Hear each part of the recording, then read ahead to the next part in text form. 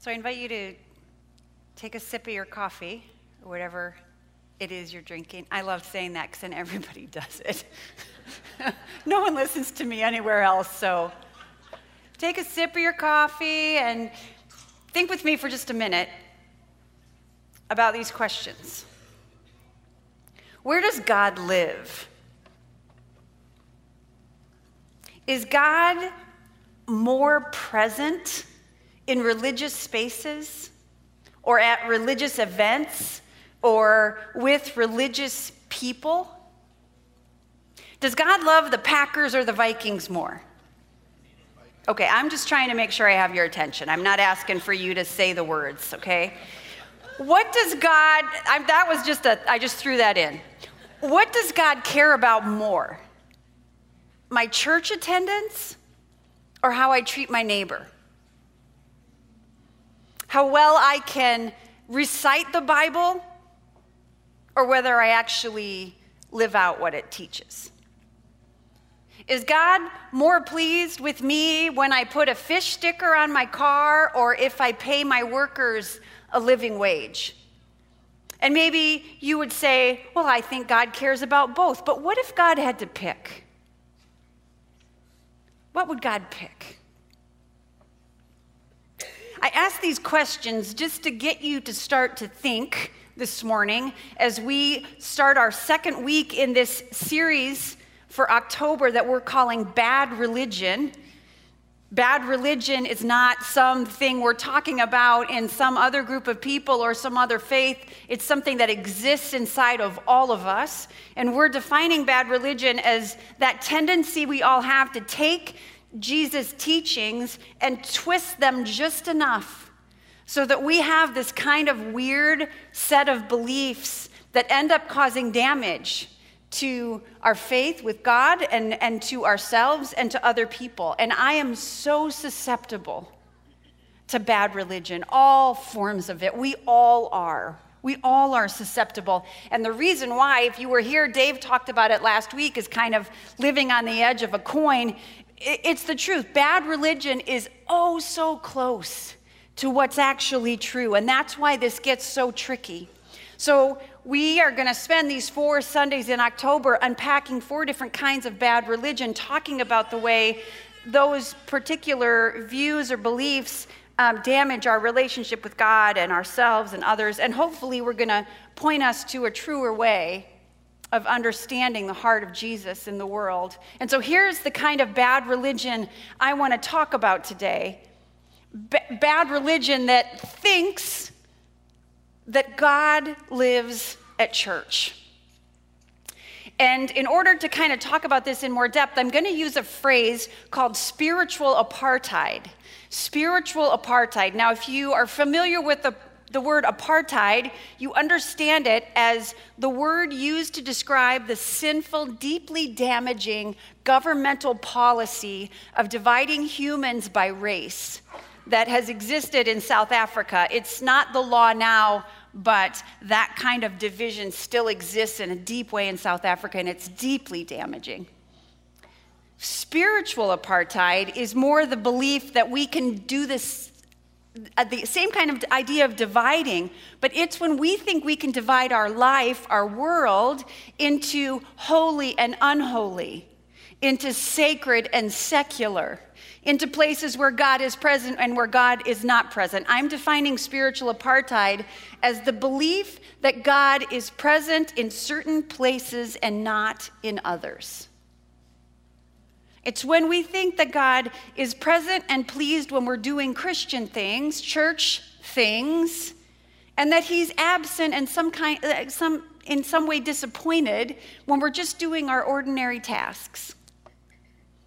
It's when we think that God is more present in a church building than in our neighborhoods. That God is more pleased when we study the Bible than when we're bathing our child or paying the bills or building a tractor. Now, what's the problem with this? Why is this bad? I just want to talk to you about 3 different ways that spiritual apartheid is damaging. It's damaging and dangerous first because it's untrue. It's just simply not true. We sing here sometimes the hymn, "This is my Father's world." Theologians, scholars who study God, love to make up really complicated words, I think, so that they can continue to earn a paycheck. They call this idea that God is present everywhere, they say that God is omnipresent, meaning God will not be contained in spaces and places of our own choosing. There's a million different passages in the Bible, but just this one from the prophet Jeremiah, God is speaking, and God says this. He asks a series of questions. Jeremiah 23, starting with verse 23. "Am I only a God nearby, declares the Lord, and not a God far away? Who can hide in secret places so that I cannot see them, declares the Lord. Do I not fill heaven and earth, declares the Lord?" See, to God, there is no sacred or secular. There is no holy or unholy. God is present everywhere. And sometimes I forget that. And sometimes I just fail to live as if it's true. And sometimes, if I'm honest with you, I just want to live as if God is not present. Sometimes I even talk myself into thinking that I somehow get to decide about where and when and how and if God is present. This is why so many of us, we don't realize we're doing this, but we do it. We pray, "God, please be with us today." And I just think God is like, hello? Seriously?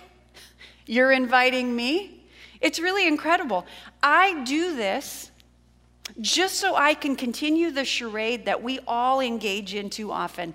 The dangerous charade of thinking I am the center of it all, and it's God's job to revolve around me. Spiritual apartheid is dangerous because it's not true. It's not a true understanding of reality. Second reason it's dangerous is that it gives us an out to behave in ways very unlike Jesus when we're not at church. All right, now it's getting a little touchy here. We say in our minds, as long as I go to church, I can fill in the blank, ignore the poor, watch my porn, whatever it is. As long as I prayed the salvation prayer, I can fill in the blank, murder people with my words, scream at 6-year-olds on the soccer field. As long as I read my Bible and prayed this morning, I can fill in the blank. I mean, you get what I'm saying here. You know what someone told me a couple weeks ago? People come to church here, and while they're pulling in and trying to find a parking place, and our volunteers are trying to help them find a parking place, there's some people who swear at the parking lot volunteers and flip them the bird. Did you know this?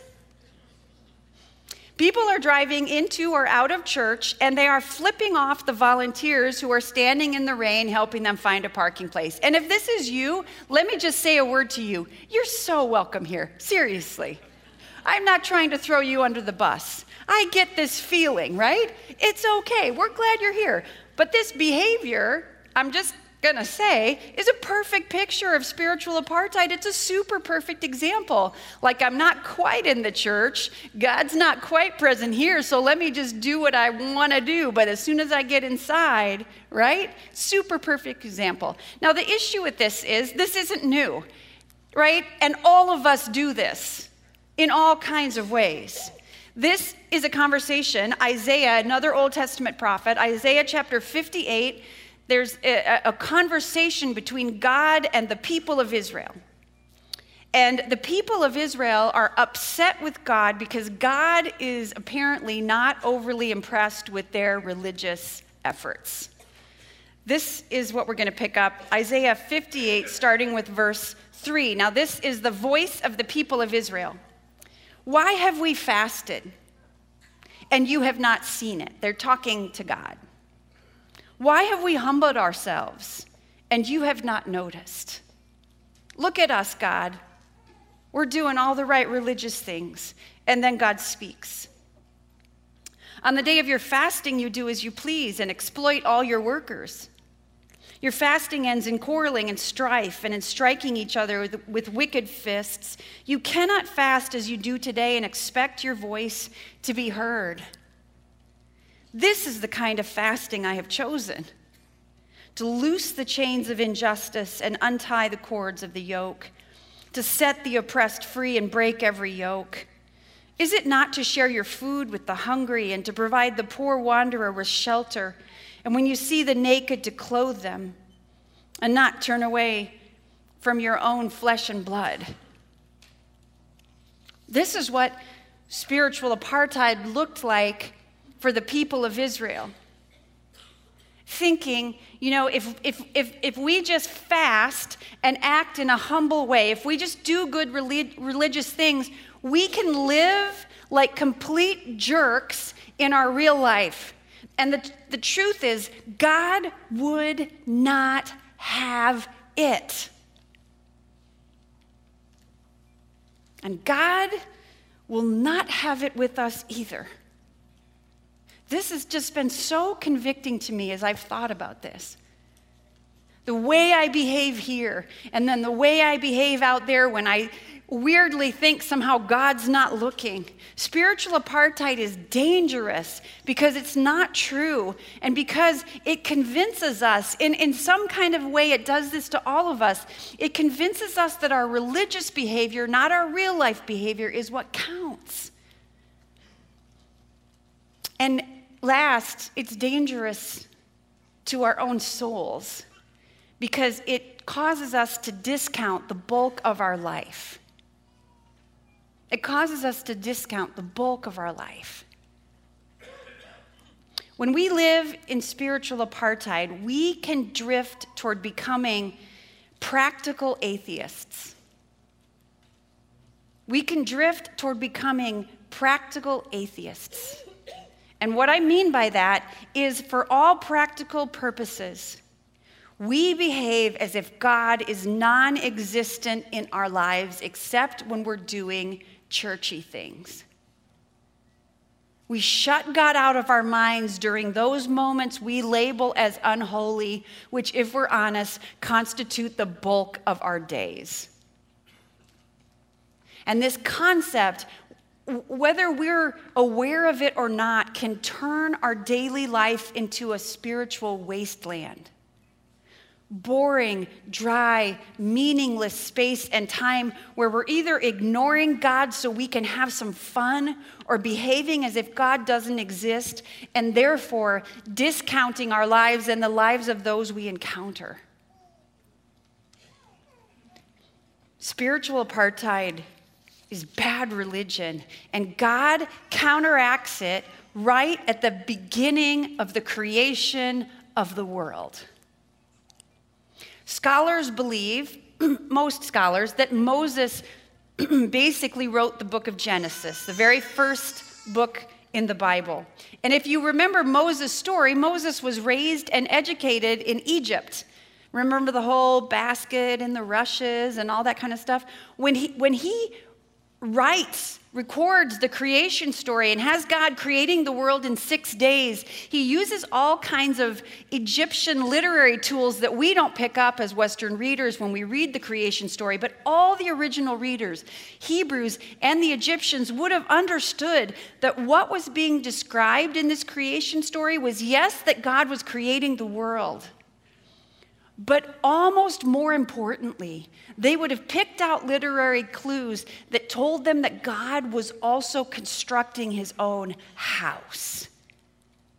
God was building his temple.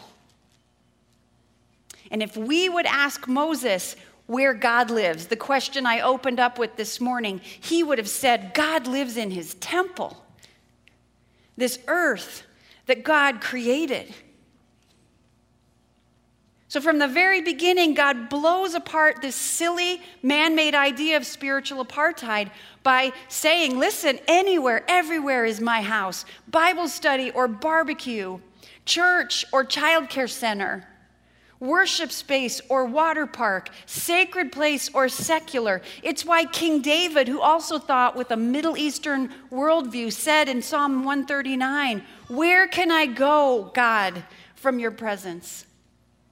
Where can I flee from your spirit? If I go up, you're there. If I go down, you're there. If I go to the west, you're there. If I go to the east, you're there. If I go to church, you're there. If I go to youth soccer, you're there. If I go to the Walnut neighborhood in Waterloo or to a Cubs game, you're there. But if I go to a Cardinals game,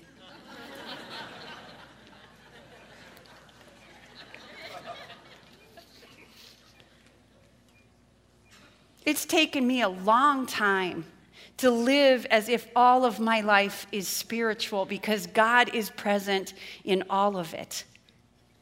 And this has been such a freeing, energizing thing to realize and to live into. I do not worship a God of church attendance sheets, gold stars for going to a Bible study, or special recognition for me if I'm at church more hours than the next guy. God is a God of all of my life and all of your life and every single part of it. Every single moment of it really can be a connection with God and a time to worship God if we choose to make it so. Every moment is holy.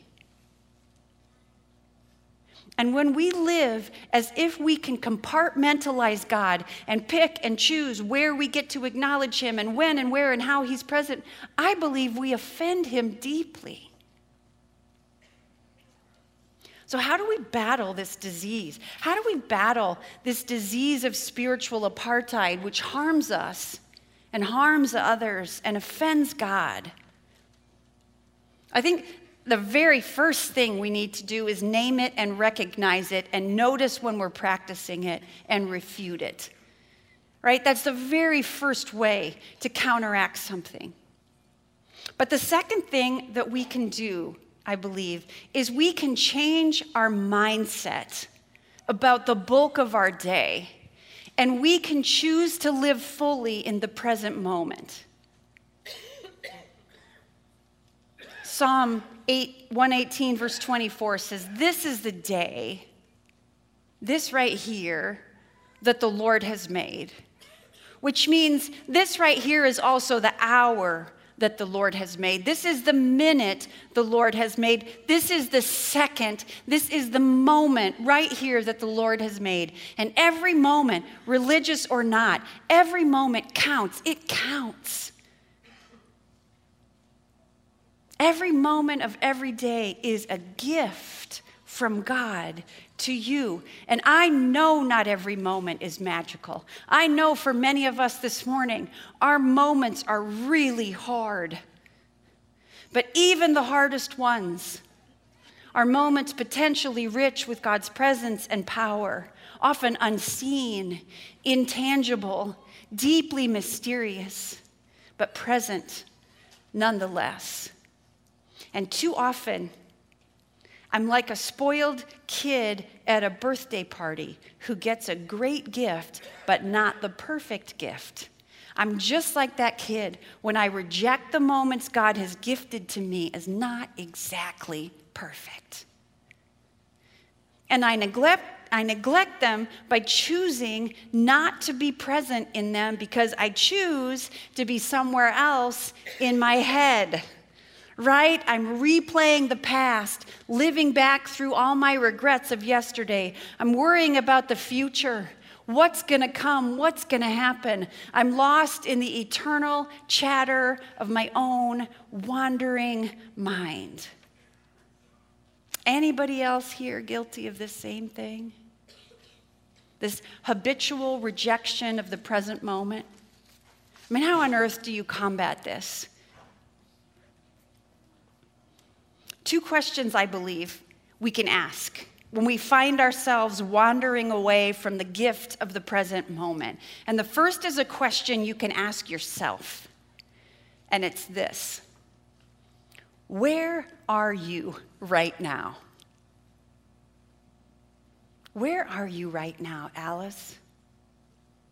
Meaning, what's going on in your head right now other than the acceptance and your presence in this current moment.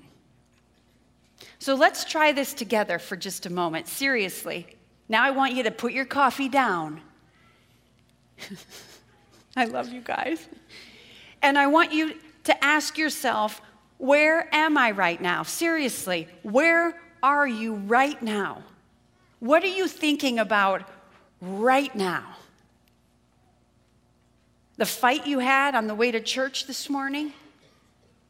How hungry or bored or tired you are? How guilty you feel about your life with God? What games are on this afternoon?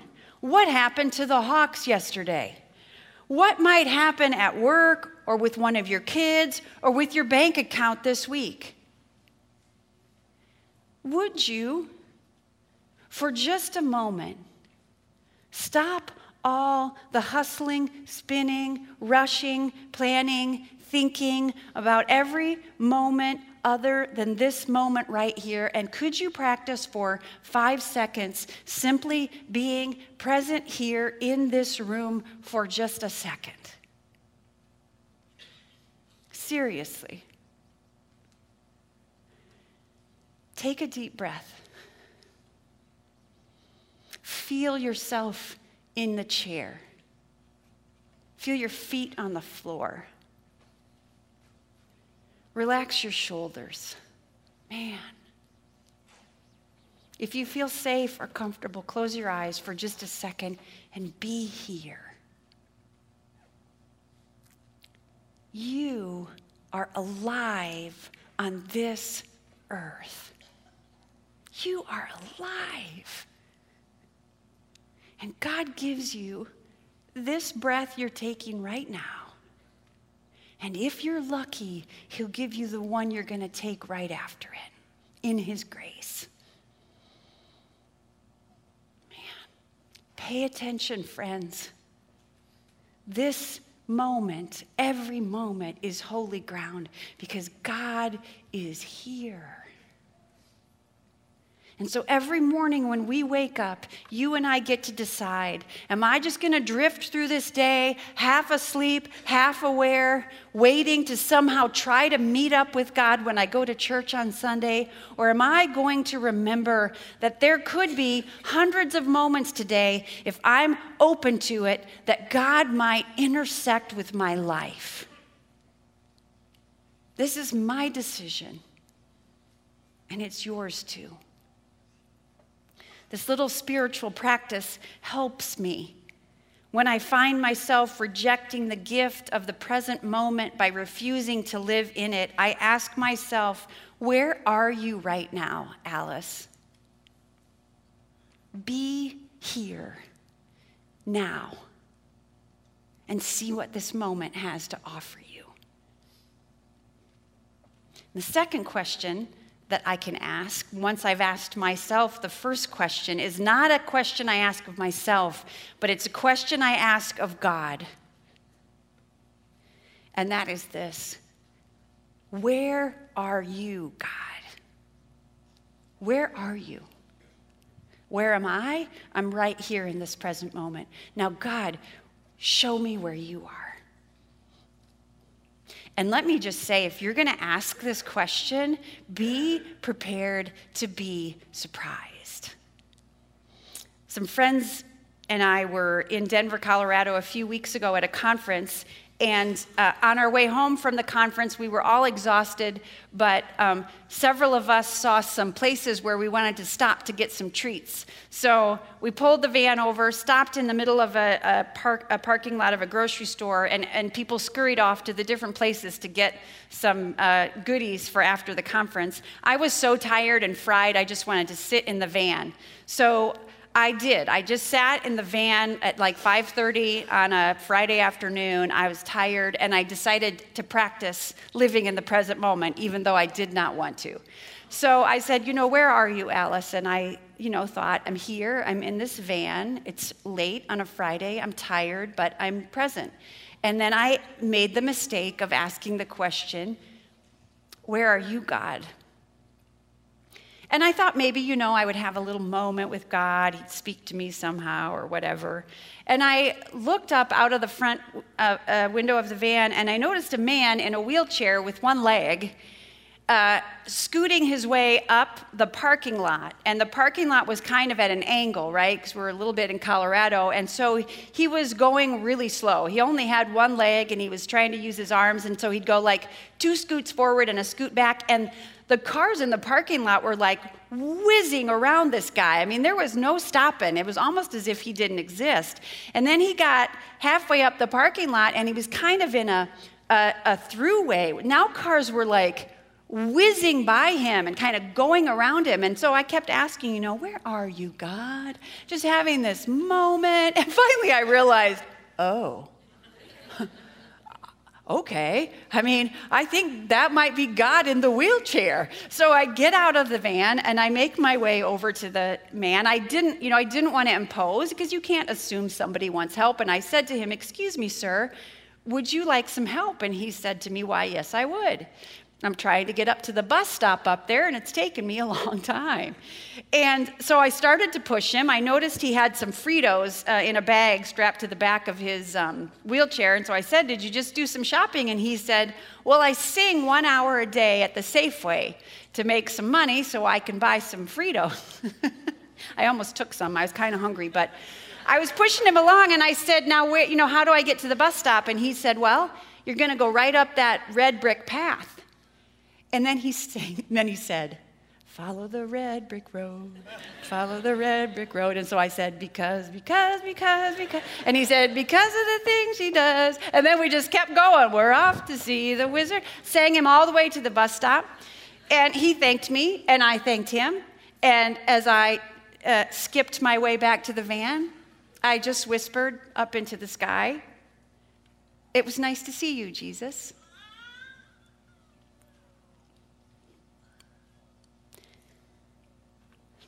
This is God's temple. This is his house. And he's everywhere. If we're awake to the present moment, we can encounter him there.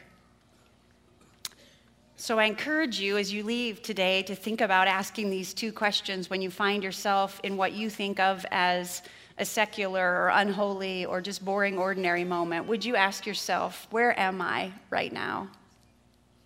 And then would you take the risk of asking God where he is? And would you keep your eyes open, not necessarily for the God who wants to give you the perfect parking space at the mall, because I don't think that God exists, or the God who exists to make your life safe, happy, and comfortable.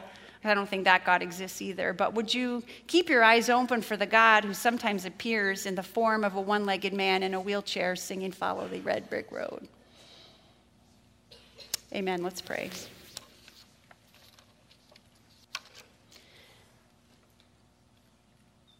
God, we just like to make things up, to make life a little bit easier, to make life a little bit more understandable, to make us feel like maybe we're more in control.